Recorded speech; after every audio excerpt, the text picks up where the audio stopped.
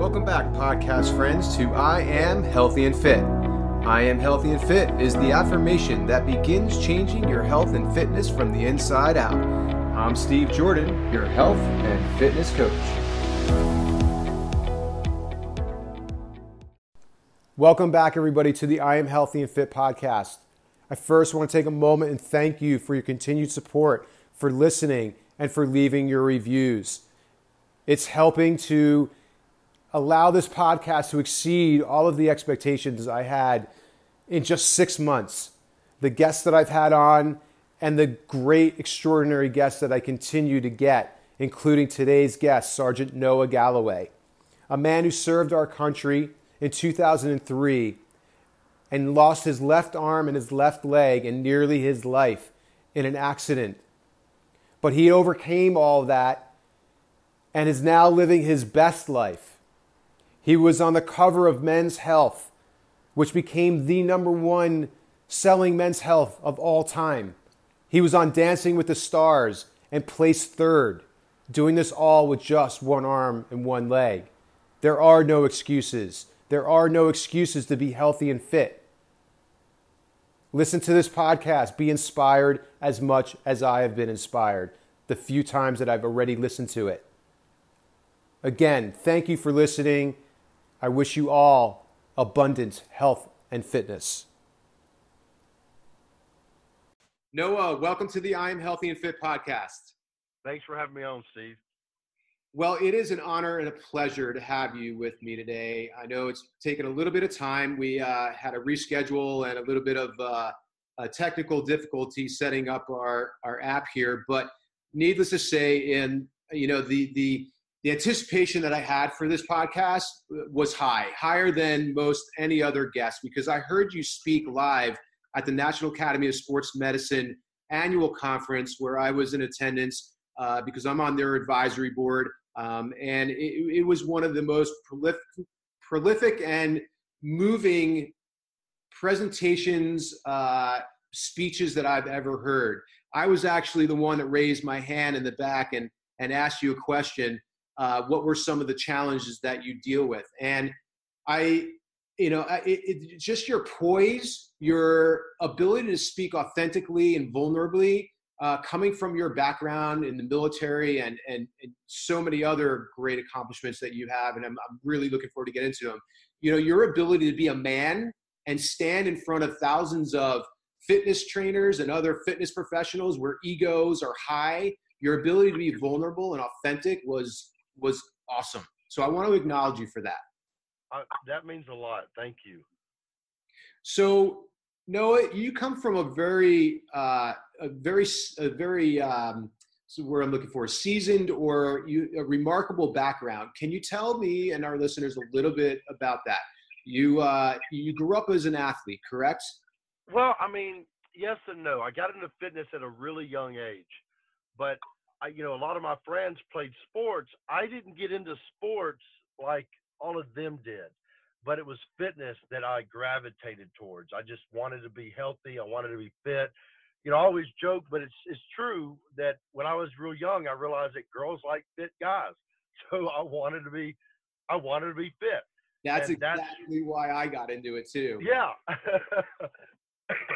But that was something I got into, but it also benefited me in all the different things I did. When I started working, I got into manual labor. I was doing construction, worked in a plant, and being healthy and fit helped me do those things. Like, not everyone's always healthy in a plant or in construction, but to do those jobs and still have the energy at the end of the day is much easier the better shape you're in. Absolutely.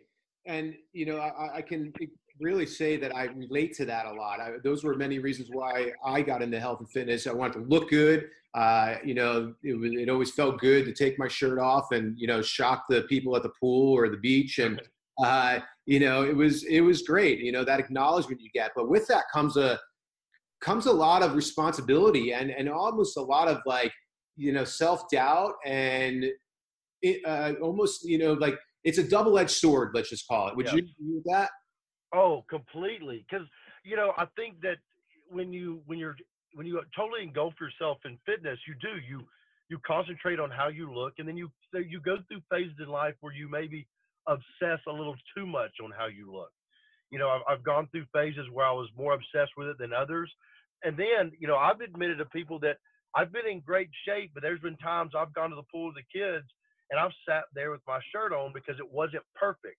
And there's all these other dads that were in horrible shape, but enjoying time with their kids. And I was putting that on myself because I was wanting everything perfect. And I hate that I've ever done that, because I've gotten on to friends of mine that, you kind of get in this world sometimes where you want everything perfect, and nothing is ever perfect. And it was when I finally decided I want to be the healthiest I can be. And if the outer product of that is looking fit and great, that's perfect. But what's inside started to become more of a priority to me as I've gotten older. Absolutely. That's an amazing shift. And I'm interested to know where that shift occurred.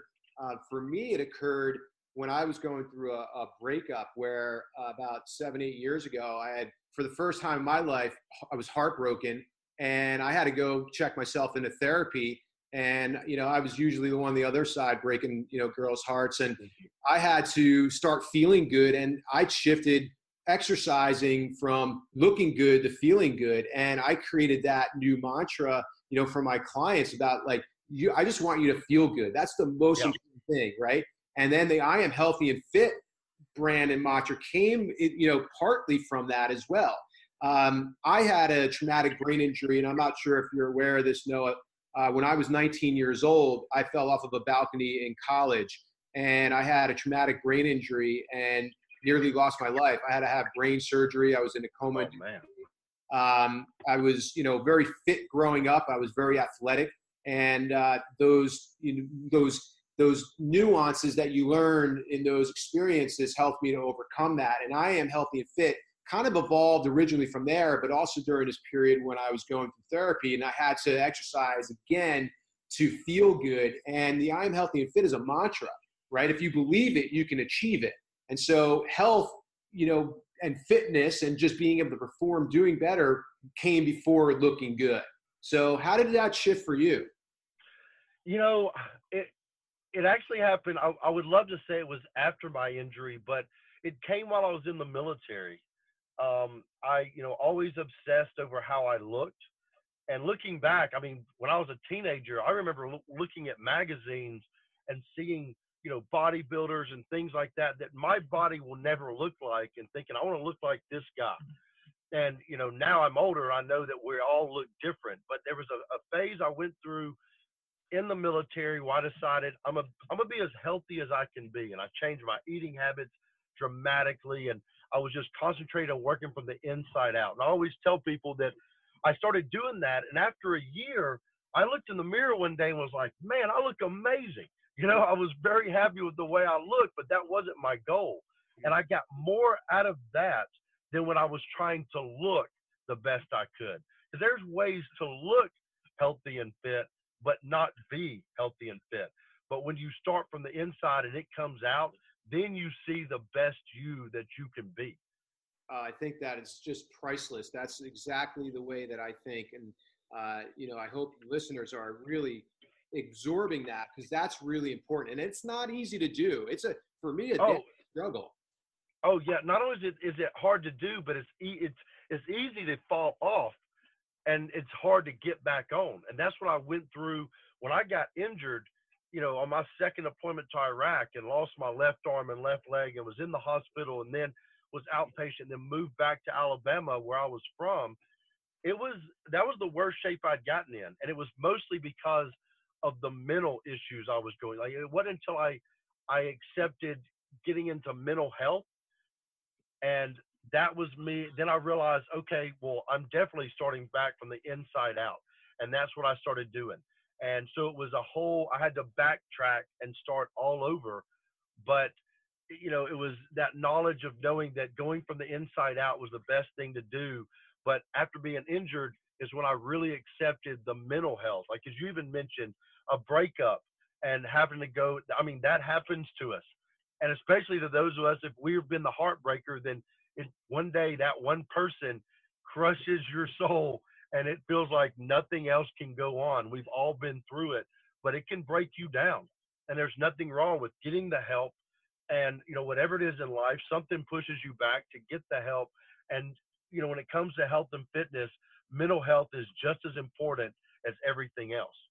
Absolutely. I'm reading a book right now called Spark that I highly recommend. And it talks about a lot of the current research on how physical training and training your body and even high intensity training helps to just reform your brain and keep it healthy and age gracefully. Yes.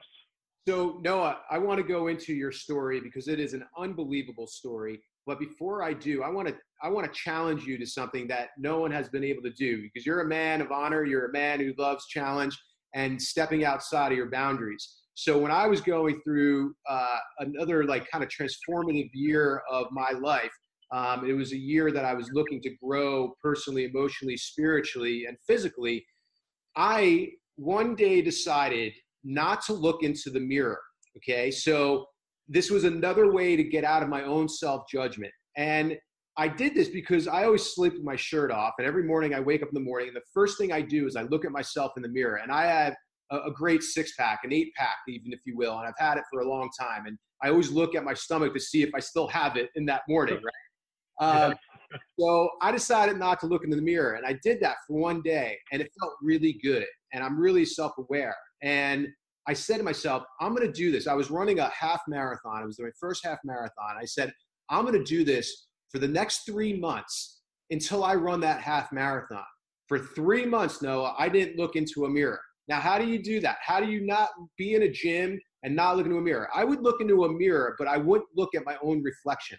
And there were a couple of times I accidentally did, and I would be like, oh, I was looking into looking into Medusa's eyes. So I would look away real quick. But I acknowledge. So I want to challenge you by not look. And I'm going to just do 2 weeks because it's actually part of my program in my book that I've written that will be published in 2019. I challenge you not to look into a mirror for 2 weeks. Will you accept my challenge? I'll tell you that as you were talking about your revolution, you realizing that you need to do that. I'm the same way. I'd look at myself constantly, and I would, as you were talking, I was like, I would have to cover my mirrors with something in my house. And so you're talking more than just a day? Dude, 2 weeks, bro. 2 weeks? 3 months. You, Noah Galloway, who's going to share an incredible story of recovery and breakthrough. I know that you can do this. All right. I accept your challenge, because that sounds like something that I need to do. I need to do to myself. So no, I love that challenge and I accept it. Awesome. Great. I'm going to follow up with you on that. And maybe we can do another podcast on it could be a short one and just the experience of that. All right. Cool. Wow. I'll tell you what, I know we got a whole podcast to do, but now I'm thinking all through, I'm interested knowing how this is going to go, because I do. I worry about how I look. And, we all know that you can eat something one day and it affects the way you look. Mm-hmm. And I constantly check the way I look and judge myself. Some days I'm happy. Some days I look and I'm like, what have I been doing to myself the last couple of days? But that is being a little too self-absorbed. Absolutely.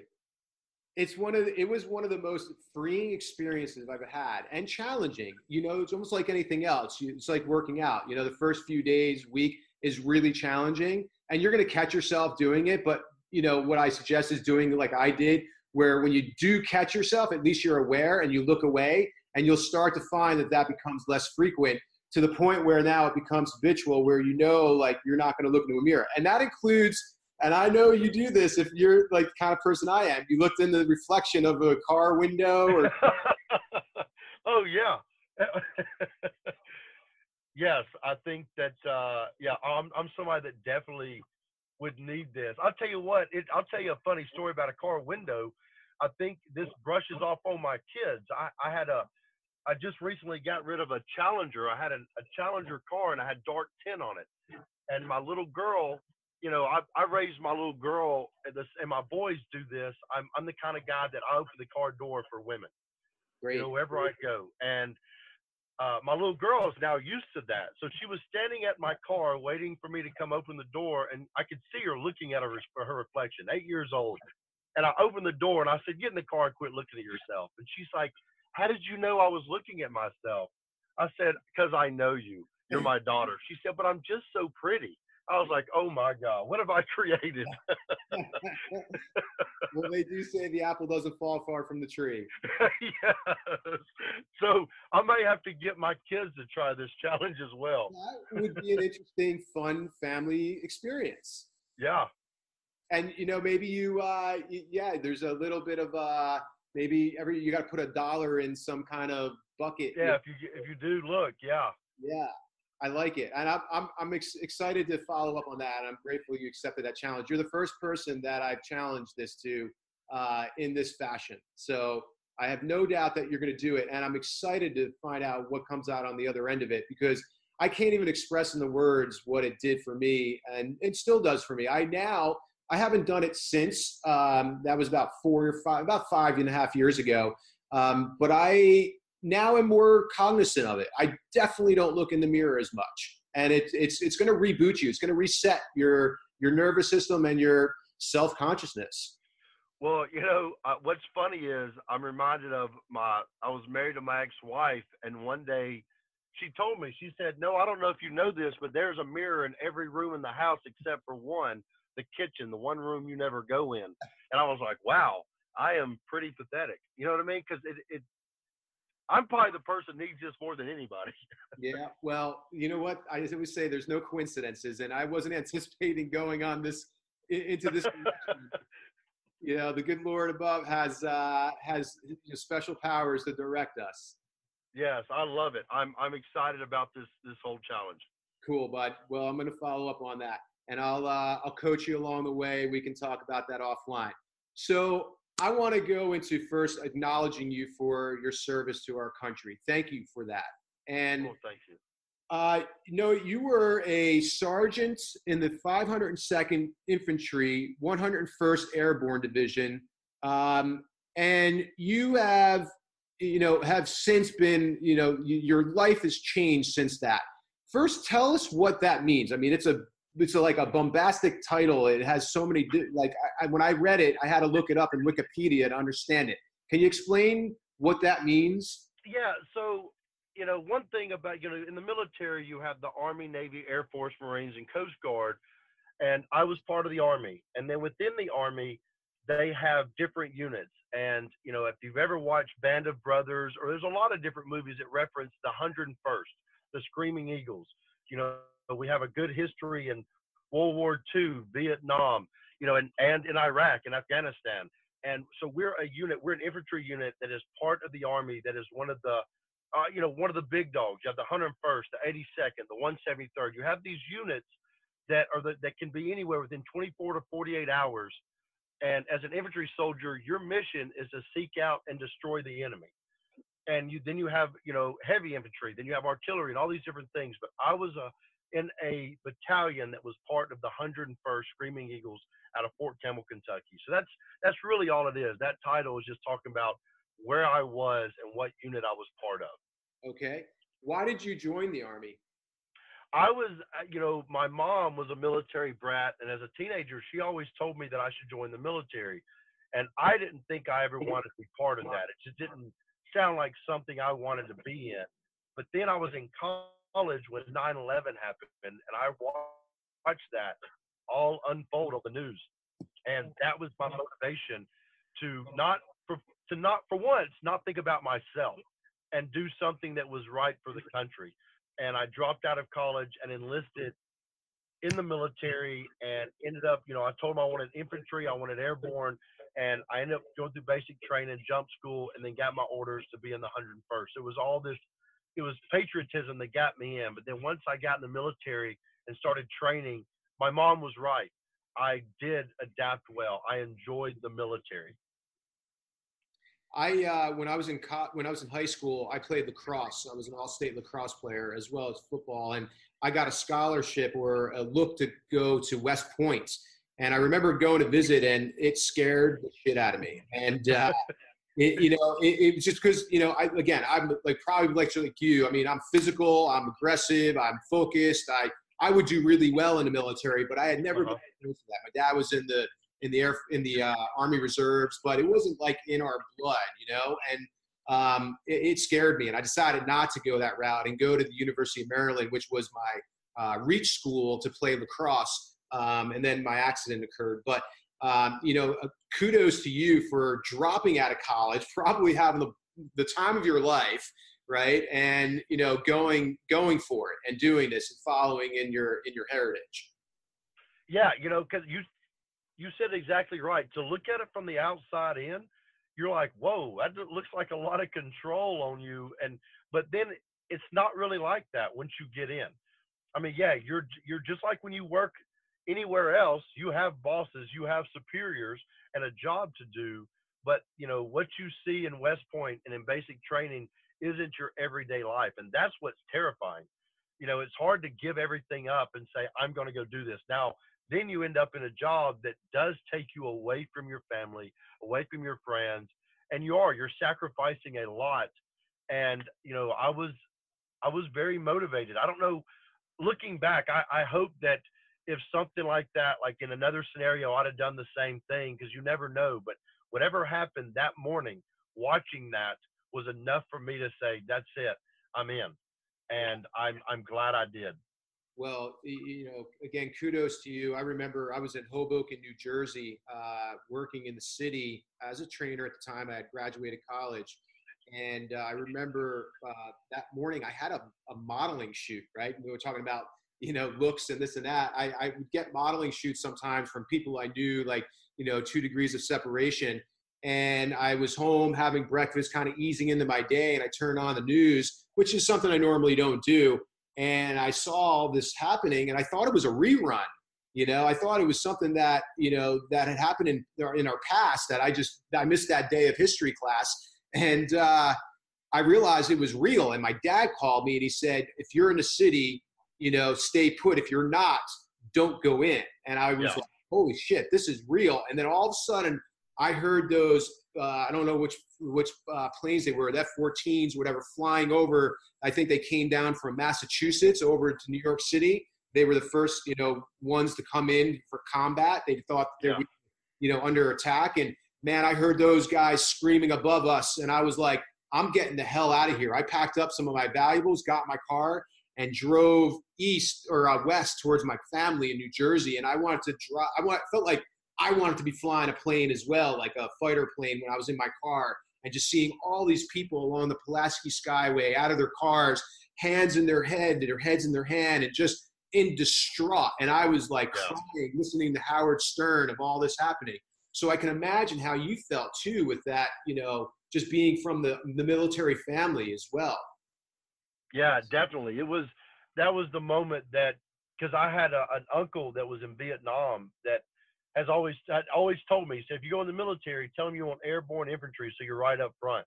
And I remembered him saying that, and that was my whole objective when I decided to go in. I was like, I wanted to be in the fight. Nice. Okay, well, let's fast forward now, and I don't know how many years after, and this is where your life changed. And on December 19th in 2005, it's coming up. You and your Humvee and your platoon, some men in your platoon, were driving in the night. I remember this in your speech, and you have these night goggles on, and you can see a lot, but you can't see everything. And your Humvee hit an IED. And tell us what happened from there. Well, so it was a tripwire IED that I hit, and the Humvee I was in was an armored Humvee, but the explosion was powerful enough that when it hit my door, the vehicle, being 9,000 pounds, was thrown off the road and landed in a canal running adjacent to the road. And I don't remember a single thing about it. Thankfully, it landed wheels down, because they said the water was up to my chest. The other two guys in the vehicle had some shrapnel, but not knocked unconscious. And they climbed out, and they said they struggled to get me out of the vehicle, up the embankment, into another Humvee, rushed me back to where the little potato factory we were living out of, where medics worked on me till a helicopter could pick me up, take me to a camp where we had, military doctors. They worked on me. From there, they flew me to Germany to a hospital there, and from Germany to Walter Reed Army Medical Center in D.C. And I woke up briefly in Germany, not sure where I was, went to sleep, and woke up again on Christmas Day in D.C. And my parents were there, and I didn't know what had happened, where I was, but I do remember thinking I knew I was somewhere safe, or my family wouldn't be there. Yeah, well, I can relate to that. In one way, when I woke up out of my comatose state, I had my family to my side too, and there's probably no better comfort when you know something's gone wrong, but you can see your mom and dad there, and you're kind of oblivious to everything. I mean, you're just kind of in and out of consciousness. Yeah, I mean, between the injuries and then they've got you on medication, it can be terrifying to not know where you are, but the comfort of family is very relaxing. Yes, you're exactly right. Okay, so once you realize the severity of your injuries, and can you actually, let's take a step back. Yeah, so what were your injuries and how severe were they? So, I remember being in the hospital bed, and my mom was the one who kind of listed off, because if I was told before by a doctor I was not conscious enough, because I only remember my mom, because I was confused. I was laying there all bandaged up, and she told me, she said that I'd lost my left arm above the elbow, my left leg above the knee, my right leg was severely injured and bandaged up. I had injuries to my right hand. My jaw was shattered, so my mouth was wired shut. And I remember she told me all this, I was kind of in shock. I didn't know what to think. For a while, I was concerned if I was this bad off, what happened to everyone else? And it was a couple of days before I was able to find out that I was the only one that was severely injured and no one died. So then the tables really turned, because then it was all the focus I had was on myself and what I was going to do. And there were moments of, I'm going to be fine, I can live with this. And then within like 30 seconds to a minute, I'm angry. And then another minute, I'm crying like a baby. I mean, it was one emotion after another. I didn't know how to react to what I was going through and what future I had before me. And I think that's what was really terrifying. I think a lot of people listening to this podcast, whether you've been severely injured or not, a lot of people go through experiences in their life where you have this vision of the future. You may not have it broken down to the point that you have an 8-step process written down in a notebook somewhere, but you have a vision of where you want to go in life. And then something happens that takes all of that away, and you have no future that you see that makes sense to you. And that's terrifying. And I think that right there sent me into my deepest, darkest depression.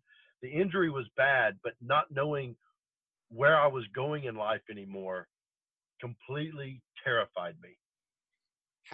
Going back to our beginning of our conversation about looking good, how did that go through your head? What were the thoughts about that? Learning that you lost your arm and your leg, and how important looking good was to you prior to that.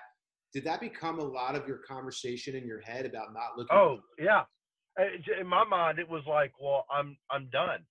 My marriage had ended, and I was like, nobody wants this now. Who wants a guy missing an arm and a leg? Like, nothing mattered anymore. Suddenly for the first time in my life, is like, I thought, who cares what I look like? Not in a good way, not like I overcame it. No, I was like, who cares? I'm done. You know what I mean? That vanity overtook me to a part that was just so painful, and I think that, with time, that I needed to experience, to not be as vain, but the vanity that I had was crushing me, because it was like, what do I do now? Who cares if I can take care of myself, feed myself, get a leg and walk around, I look like a freak is what I thought. And, you know, that was hard for me to accept. How long did those feelings last? You know, for a good, like the first year was hard, but I met, like, as I was in the hospital, a girlfriend I had in middle school, and she moved away. I hadn't seen her in 10 years. Her and another childhood friend of ours came up to see me, and then we started dating, and we rushed into a marriage, and we got married. So she started to make me feel more comfortable about who I was in our own home. But I still was very self-conscious when I was out in public. And that didn't go away until I decided, you know what? I need to start getting into better shape. And it was getting back in the gym. And what really set that off for me, you know, I mentioned this in my speech, is my 3 children. Well, so I had a son with my first wife. And then with my second wife, I had 2 children. And it was the day that I walked out into my living room, and all 3 of my kids were sitting on the couch. And even as young as they were, I realized to my 2 boys, I'll show them what a man is, and that's what they're going to grow up to be. And to my little girl, I realized I've shown her how a man's supposed to act, and that's what she's going to look for one day. And that's when I realized I needed to make a change. And the way I decided to do that was to go back to my most successful way of doing that. It was like, all right, I'm going to start being healthy and not worry about the way I look. And so I changed my eating habits, and then I started exercising, and it started to change. And a change came within me where I felt better about the way I looked. I was comfortable missing an arm and a leg. That I was like, I am not a freak. I'm someone who's been injured, and I'm adapting, and now I'm overcoming this. So then there was a sense of pride that I found in what I was doing. And I tell people, when not to ramble on too much, but I've met people who have all these excuses not to be healthy, not to be fit. They're battling with diabetes or they eat for comfort, or obesity is something that runs in their family. And I tell them that should give them more of a reason and more pride to get into shape, because they've overcome something that people like you and I'm just going to assume that you might be like me, Steve, that genetically it's not as hard for us. Now, we take it to the next level, but there is some genetics on our side. And there are other people that don't have those genetics. And when they overcome it, I think they have much more to be proud of than those of us who can just change our eating habits and see a change in our body, because not everybody has that. And so for me, being injured, I got to see that side of the world where I was like, you know what? I'm going to make this my own, and I'm going to do something with it. And that's what I've started to do. And it has really worked out in my favor. Absolutely. And I completely agree. You know, I had to go through my accident. I say, I fell into my career, literally, no pun intended. But exercise was my successful tool that I used to help overcome the many challenges that I was experiencing, both physically, emotionally, and spiritually. It was a 3-year recovery, very deformed, always good looking kid, and had a lot going on for me. And it was debilitating on so many levels. And, I became more empathetic, more compassionate. I became a better person from it. And it put me on the path of health and fitness and making it a career. And I do empathize with people, but it is a challenge, though. I don't have pictures. It's hard to see what I went through now, 23 years later. At the time, there were no camera phones. My parents were like, why would we take pictures of you in a hospital all bandaged up and banged up? I only have a couple pictures that, were a few months after, but, needless to say that the sincerity in me is still there, and people can feel that and see it when I work with them. So, it is something that we are challenged with, as, someone who has good genes, and it is hard sometimes to put ourselves in other shoes who might not. And those who do accomplish great things, who don't have the genes we have, do have so much more to be proud of. And, the biggest step is taking that first step. What was your first initial step? Because I remember in your story, like, it wasn't just the emotional baggage you were going through. You said you were out of shape, overweight, and if my memory serves me correct, you were drinking a lot and kind of abusing, food and alcohol, and to a point where you were numbing yourself. Yeah, I was. I mean, because I was pretty proud of myself for stopping all the medication, working myself off of that. But what ended up happening was I started self-medicating, and alcohol was a big part of that. And so I had to completely cut that out of my life for a while. I'm at a stage now where I found that, because there are people, alcoholics, that's a disease. They have to not drink. I didn't know if I had that going on or not. And I was able to find out that like I can drink when I want to and not. But I was abusing it at that time. And in order to overcome that, I had to completely cut it out for a while. And so I cut out the drinking, changed the way I was eating, and I started taking care of myself. And I joined a 24-hour gym because there was nothing at the time that was no books, magazines, nothing online that told me how to work out missing arm and leg. So I would go in late at night, early in the morning, and work out alone and just figure out how to work out, which was kind of motivating because it reminded me of being 12 years old and trying to figure out fitness. And so there was a little bit, I had to convince myself that this is just another stage, a new chapter in my life. And if I'm going to get through it, I've got to make this step. And so I just, changed my habits and got in the gym and started easing into it. Because it takes a lot. I think that we all want everything immediately. And that doesn't happen, especially if, there it was, I went 5 years of being out of shape. That doesn't change in 5 days. If you've been out of shape for 20 years, that doesn't change in 20 days. It takes time. I always tell people that I saw a difference the first month, second month, 6 months, a year. Here it has been several years since I got back into fitness, and I'm still seeing improvements. So it's all about, getting that first step and then just easing into it and not obsessing over it, but really changing your habits. It's all about habit. On the days that you didn't want to go work out, and the days that I'm sure you went through states of depression and withdrawal, what did you do to help get yourself back into the game and get back in the gym? I always tell people that the days I don't want to work out, I have my best workouts because, there's a lot of people that, there's some great workouts you can do at home. There's equipment, there's, videos, everything you can do. Me personally, I don't like to work out at home because I know if I walk into a gym, I am not going to walk in, turn around and walk out. I'm going to do something. I'm going to do the workout, even if I may not come in pumped up, fired up, ready to make a lot of noise. I'm just going to go through the movements. But those days I felt like I got my best workout in because it pushed me mentally and emotionally to stay on track, to keep that habit up. So it's those days you don't want to work out that you walk your happy butt into the gym that I feel like that's your most successful days. That's awesome. Do you experience a phantom limb, and what does it feel like if you do? Yes and no. It's not as bad as it was in the beginning. I love to explain it to people like if you wear a hat all day, and at the end of the day you took your hat off, and then 30 minutes later it feels like you're still wearing it on your head. That my brain thinks that the nerve endings the nerves that are running to my hand are still going to my fingertips, even though they're not.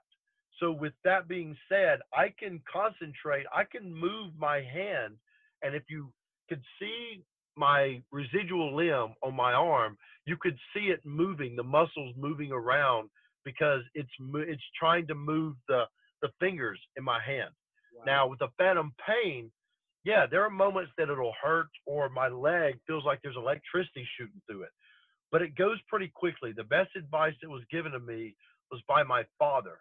My dad, when he was 18, was working in a plant and a machine malfunctioned and squished his hand. They tried to save it. They couldn't. They had to amputate it. I grew up my entire life with a father with one hand who did construction. And so when I got injured, we had this bonding moment. And when it came to phantom pain, he told me, he said, Noah, stay active, stay busy. Don't sit around thinking about it because, yeah, that'll hurt. Because right now, just talking about it, I can feel the sensation in my hand. It's not painful. I've adapted to it. But when I'm busy, I'm not thinking about it. It doesn't bother me. So I stay active. I stay busy. I don't sit around thinking about what could or couldn't hurt. And so it's kind of it's not as bad as it was. In the beginning, it was miserable. I felt a lot of pain, or my hand that wasn't there would hurt in certain spots. And it was very distracting. You couldn't just not think about it. But now it's coming up on, I think, 13 years since I've been injured. So I've adapted, and it's not an issue anymore. It's a great lesson you said there, because I'm a big believer that movement is medicine. And I hope that the listeners really get that, because if you are in pain, and it could be back pain, which plagues 9 out of 10 people, or neck, shoulder pain, hand pain, carpal tunnel syndrome, knee pain, get up and move, get moving. Yeah. It doesn't have to be intense. You don't have to be crushing it for an hour. Just get up and move to get your mind off of it, as you suggested there, and your dad suggested. Great, book of wisdom there. I think it's really important to just start moving whenever you're not feeling good, whether it's emotionally, physically, and emotionally. You got to get going, man. Right? Exactly. I don't know how many people I've talked to that, elderly people that, go and walk at the park or whatever it is, because it keeps them moving. It keeps them alive. We all have to keep in mind that we don't survive by sitting motionless. We live by living, by moving, and we cannot forget how important that is. Absolutely. Well, you're crushing it now. You now are competing in ultramarathon races. You're doing these Tough Mudders, where it's an invite-only invitation for 24 hours in these cold climates. You were on Dancing with the Stars. You came in third place. Yep. You have graced the cover of the most famous fitness magazine in the world, Men's Health, and it was the #1 issue sold of all time still to date. And you are just killing it. And you've got all these amazing accomplishments and achievements in your wheelhouse. How did you get there? I mean, it's like, I rarely am, what's the word? Like, I don't want to say enamored, but I'm going to use that, right? I'm rarely enamored, or I never feel like I look up to too many people, right? But I look up to you. I'm humbled by you, and I admire you. I would say that you could and might be my mentor. Oh, see, that means a lot. And I'll tell you, I don't know how it all happened exactly, but I know that the one thing that I stuck with, once I realized it, I stayed true to it. And to this day, I stay true to it. And that is making sure that my children are my priority. And I know people are listening to this, like, how does that put you on the cover of Men's Health or on Dancing with the Stars? Well, my kids being my priority is what, one, got me out of my depression, and two, continues to push me to try to be the best person they can look up to, because we can talk to our children till we're blue in the face. They learn from what they see. And I'm showing them a healthy lifestyle and being a good person and making sure that you always do what's right. We make mistakes and we correct them. We apologize when we're wrong, and we move forward. And how that got me to where I am is by making sure they're the center of my attention in everything I do. And where that example comes from is after Men's Health, and I go on Ellen DeGeneres' show, all these shows wanted me. Survivor, another adventure racing show, and I wanted those shows bad, but they took me away from my kids, and I didn't want that. So I stayed true to who I was, and I turned them down. And Dancing with the Stars called and told me they'd put me in a house in LA for the duration of the time I was on that show. Now, knowing it was a dancing show, I automatically assumed I probably wouldn't last long, but just in case, I said I couldn't do it because I live in Alabama and my 3 kids here in Alabama, and I have to be here. And they, without hesitation, said they'd send the dancer to me, and that's what they did. And me and my dance partner, Sharna Burgess, rehearsed in Cahaba Heights, Alabama, every week and flew back and forth to the live show because my kids are my priority. And then everything that's happened since then, as I got attention and people wanted me to endorse their products or whatever it was, I would turn things down back then and to this day, because I had to ask myself, what lessons is teaching my kids, and what are they gonna see from this? And if I am not going to endorse something I do not use or do not believe in, because I don't think that is truthful, and I don't want my kids to be dishonest. But now, because I've turned things down, when groups reach out to me to work with them, to partner with them in different things, or to endorse their product, they know, and my followers, I hope, know that I honestly believe in what I'm saying. And I've always told my kids, when you are selling something and it's from the heart, it's a better pitch than the best salesman could ever come up with. You don't have to be a salesman, because what you're talking about is true to your heart, and that's what takes you through life. And that's where I feel like everything has happened, is I make sure that my kids are my priority in everything I do. And I feel like that has helped me get to where I am.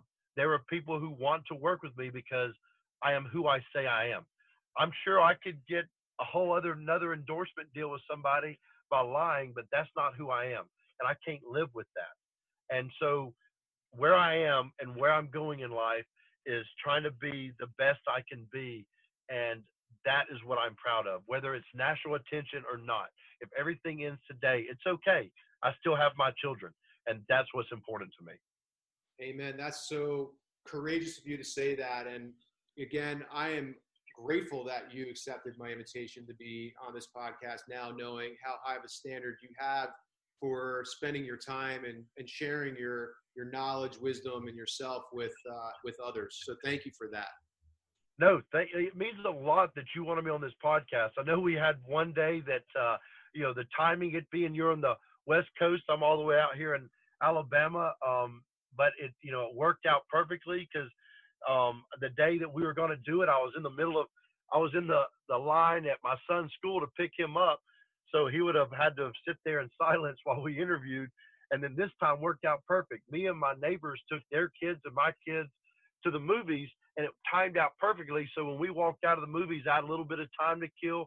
My neighbors took the kids to their house. So I'm sitting in the parking lot of a movie theater doing our interview, and then I'm going to go home, and me and the kids are going to spend the rest of our time together. But even they were excited. My son was like, "What's the interview about?" And I said, "It's about health and fitness. This guy, Steve Jordan, we're talking about it." And they love that. They love that I continue to talk about health and fitness, because they are growing up in that. I don't force it on them. I don't make my kids, eat strict meals all the time, but knowing that this is what I'm passionate about, and I get to talk with other individuals like yourself, they're as passionate as I am, and you're sharing it on your podcast and allowing me to be part of it, means a lot to me, and it means a lot to my kids. They're proud of that. So for that, Steve, thank you. I hope they listen to this, because this is a great podcast. I mean, I'm sure you've done a lot of other great ones, but there's some, I think, really special nuggets here, some golden nuggets of information there that I believe that you probably never spoken about before. You know what? It's when I love getting a chance to talk to, someone who shares. We have a lot in common, and it brings a lot of things to come up and talk about, and that means a lot. So I got a few more questions. All right. It's going to be brief, but do you celebrate or acknowledge your life on the day of your accident? That, when you mentioned earlier that day's coming up, when I first got injured, a lot of guys do. There's a lot of people, not just military, but other people that a day they could have died, and it's your alive day. You almost got this second chance. And quit. I think it was, I don't know what the reasoning was I did it. I think I was trying to not think too much about it. But before I came completely out of my depression, friends of mine told me that they noticed a difference in I kind of faded back, and I spent more time alone this time of year, going into December. I know December, we lost a lot of guys in that month. It was the same time I was injured. And so it has, whether I acknowledge it to myself or not, it affects me. But I also see it as a day that I did get a second chance. And I am very fortunate that I've had the experiences I've had, because if it weren't for me joining the military, if it weren't for me getting injured, going through my depression, I honestly would not have the relationship I have with my 3 kids that I do. And I'm thankful for that. So when it comes to that day or the days leading up to it, I think I try to remind myself to really put my time into my kids. You know, I try to be the best dad I can 365 days a year, but I screw it up just like everyone else. There's days that I'm like, I didn't spend enough time with the kids today. You know, I brushed them off, you know, for me to do something else. And we all do that. That's natural. But I try to really make up for that in these days leading up to it. Awesome. One more question, Noah. If you were to give someone advice who's listening, who's dealing with depression or sitting on the sideline or on the couch in a state that you were once in, feeling hopeless and depressed, and you listen to this podcast and you're inspired by it, but you don't know what steps to take, what advice would you give them? Where would you direct them? How would you get them started? Well, first thing is, do not do it alone. Get help. You know, if you break your leg, are you going to say, well, let me splint this up and lay around, let it heal, and I'll be back running and walking around normal in no time? No, you'd go to a doctor. You'd see, you know, a nurse would take care of you. You would see a professional. You know, when it comes to mental health, you go see a doctor. If you want to get into fitness, go see a fitness expert. You want to change the way you're eating, find someone. Because, yeah, not everybody has the money to go hire a personal trainer or to, you know, whatever it is, but you know somebody that is in that world. Talk to them and let them help you. Because you know, those of us that are in the fitness world, I know can all agree, if you're listening to this, that when people think about the gym scenario and you've never been in the gym, you think of those people and you're like, oh, they just live in the gym. That's what they do. And I don't belong there. But you know what? Whenever someone new walks in the gym, you have no idea that those of us that are in there get excited. And if you ever walked up to a man or a woman that is extremely fit and working out, and you say you need some help, you look, just like anything else in life, it's all that cult mentality. We get excited. Someone's entering our world of health and fitness, and we want to share it. We want to talk about it. And there are people out there that are willing to help you. And if you can hire a personal trainer or someone else, do that. But I think the number one thing is, do not do it alone. Find someone to help you through it. Have a partner you work out with, because then, you know, you are expected to be there. There's accountability, and that makes things so much easier. Do not do things alone. I tell my veteran friends that all the time. I'm like, when we go to combat, when do we ever do anything alone? We always do it as a team. So when we're going through hard times, call your buddy, get help. Because the worst part of my depression was when I closed off and was just sitting alone. I didn't talk to, you know, she's my ex-wife now, but we're still friends. But when we were married, I didn't open up to her. I didn't open up to anybody. And that prolonged my depression. And I regret that. I could have changed much sooner and been a better father for my kids sooner.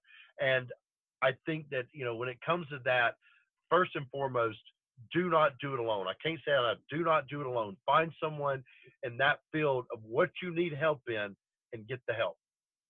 Awesome. Noah, I again thank you for your time. I thank you for your knowledge. I thank you for being authentic and real with me and the listeners. I want to extend my invitation for you to call on me to be your comrade, your soldier, your partner, you know, to spread health and fitness anywhere, anytime. If and then when you need that, you can always call on me, and I will do my best to be there for you, as you've done. Oh, I will. I'm a call on you, because this 2 weeks of not looking in the mirror is not going to be easy on me. So I may be calling you to just motivate me to keep going through it, because I'm taking this challenge. I got you on that, brother. I'm so excited that you've accepted that challenge. It's going to have a tremendous breakthrough for you, I have no doubt. And if you do it for the 2 weeks, you might be motivated to do it for the 3 months, as I did. So we'll follow up on that podcast with a podcast later in the future. But until then, man, thank you so much again for your service, for you being your best self and sharing it with us tonight. Thank you. And again, thank you for having me on. My pleasure. Thank you for listening, and I hope you enjoyed the podcast. And one more thing before you take off. Would you like to receive a short email from me one time a week on Fridays? 5 to Thrive Fridays is a way for me to keep you expanding your health and fitness with 5 of the coolest things that I find interesting or ideas that I've been thinking about. Health and fitness books, trends, foods, recipes, supplements, anything to keep you feeling healthy and fit over the weekend and beyond. Visit stevejordan.com and click on the hashtag #IamHealthyAndFit to leave your email address. And one more important note, if you found this podcast motivating, inspiring, or educational, please share with your family, your friends, coworkers, or anyone that you know who needs to improve their health or fitness. Take a screenshot of this podcast and share on Instagram, Facebook, Twitter, or any other social media platform. Taking the initiative to share not only helps the people you share it with, but it will help you because the law of giving to get. You see, when you give with generosity and without expectation, you will receive more for doing so. And this holds true when you want to be healthy and fit, my friends. This is another exercise that I prescribe to all of my clients. And those that have taken it on have undoubtedly seen the most results. So please, take a few more minutes of your time and do it now. Thank you again for listening. I am healthy and fit.